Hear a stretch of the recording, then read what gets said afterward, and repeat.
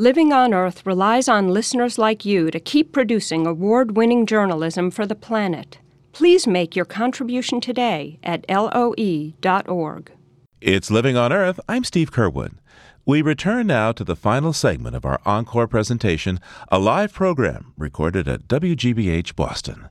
We welcomed zoologist Donna Fernandes, now president of the Buffalo Zoo.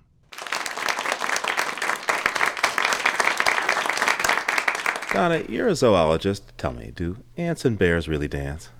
Well, I must admit, ants and bears aren't known for their dancing abilities as much as some other species. Honeybees dance to communicate food to other members of their hive, and there are very elaborate courtship dances in a number of bird species, and even scorpions do somewhat of a waltz during mating. So there are species who are better dancers than bears and ants. But they do get ready for the cold, dark winter, of course. Absolutely. What happens? Well, in response to decreasing day length or shortening days and colder temperatures, animals in this area adopt one of three strategies. They can migrate, just to leave the area completely, hibernate, or they can develop certain characteristics that make them able to resist the cold much better. Let's start with hibernation. I want to try that right now. In fact, I really wish I could have stayed in bed this morning. I want to sleep longer. So in honor of our bear, maybe we could talk about that. Right. In the winter, I think all of us hate getting out of bed. It's often still dark out. That cold floor to put your feet on in the morning isn't very comfortable. We may sleep a little longer, but bears really sleep the whole winter away. They spend about 100 days in their den without eating anything in a sort of semi-sleeping state. And not only do they not eat, but they lower their body temperature by several degrees, and their metabolic rate decreases to about half the normal rate. Wow. So why do this? I mean, what's the advantage of such changes? Well, by lowering your body temperature and your metabolic rate, you can get by with a lot fewer calories, so they can burn up that stored fat much more slowly. And this is the only way they can survive without eating, because there really isn't much to eat for a bear during the winter months. It's a diet plan, in other words. Sort of, yeah. But, I mean, are they really hibernating? I mean, if you walk, you're not supposed to go near a hibernating bear, right? Right. They are still capable of a certain amount of coordinated body movement. So if you do disturb a sleeping bear, they will wake up and they can retreat or attack. There are other animals which are what are called true hibernators or deep hibernators, and they go into a completely comatose state.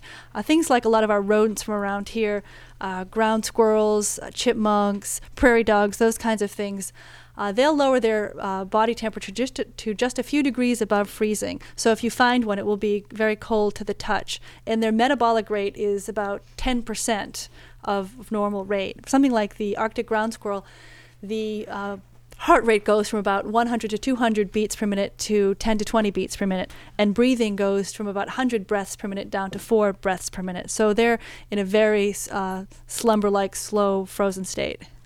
Of course, now, this time of year, I do like to sleep late, but I even prefer to go like south, Florida, Caribbean, something like that. It's even better, right?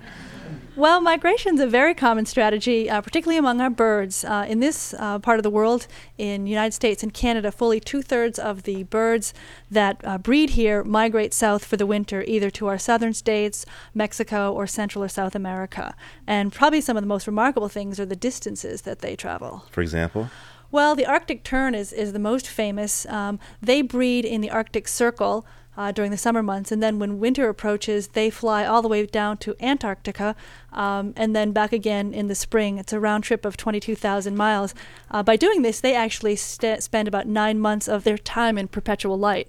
So they're probably the one animal that would have argued on the case of light in that previous story.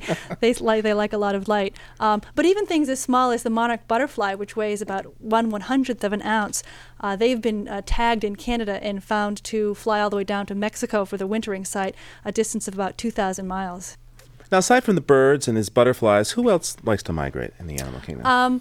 Well, certain bats will migrate, and some of our larger mammals like caribou or reindeer. And in the past, we had huge herds of bison or American buffalo, and they used to migrate great distances. And probably a very well-known group is whales, who will migrate from north to south in the winter. Now, you mentioned that some animals, those who don't sleep or those who don't catch a jet south, develop some sort of resistance Right. Things like fish that live in ponds really can't migrate, or a lot of small aquatic invertebrates or toads and things. The biggest problem they face is how to avoid freezing, since they really can't go anywhere. They produce a certain chemical in their blood called glycerol, which is much like antifreeze. And what it does is it lowers the freezing temperature of their body tissues, which is composed primarily of water. And by having antifreeze or this glycerol in their body, their cells won't burst, much like you put antifreeze in your car radiator so your radiator fluid doesn't freeze over. And finally, like so many of us, I guess that the animals really do pack it on in the winter. They don't have the diet plan of the bear, though. Right. Another strategy is better insulation. You can do that through a thicker fur coat, which a lot of mammals do, get a thicker winter coat. Or you can do it by a thicker layer of fat, which provides insulation. And so aquatic mammals, which don't have much fur, get that layer of blubber. I think in humans, though, we gain weight not because we want greater insulation, as we're trying to, we're escaping the release of having to look good in a bathing suit. So I think we allow ourselves to get a little heavier in the winter because we don't have to look so good anymore. Thank you. Donna Fernandes is Associate Curator for the Wildlife Conservation Society in New York City.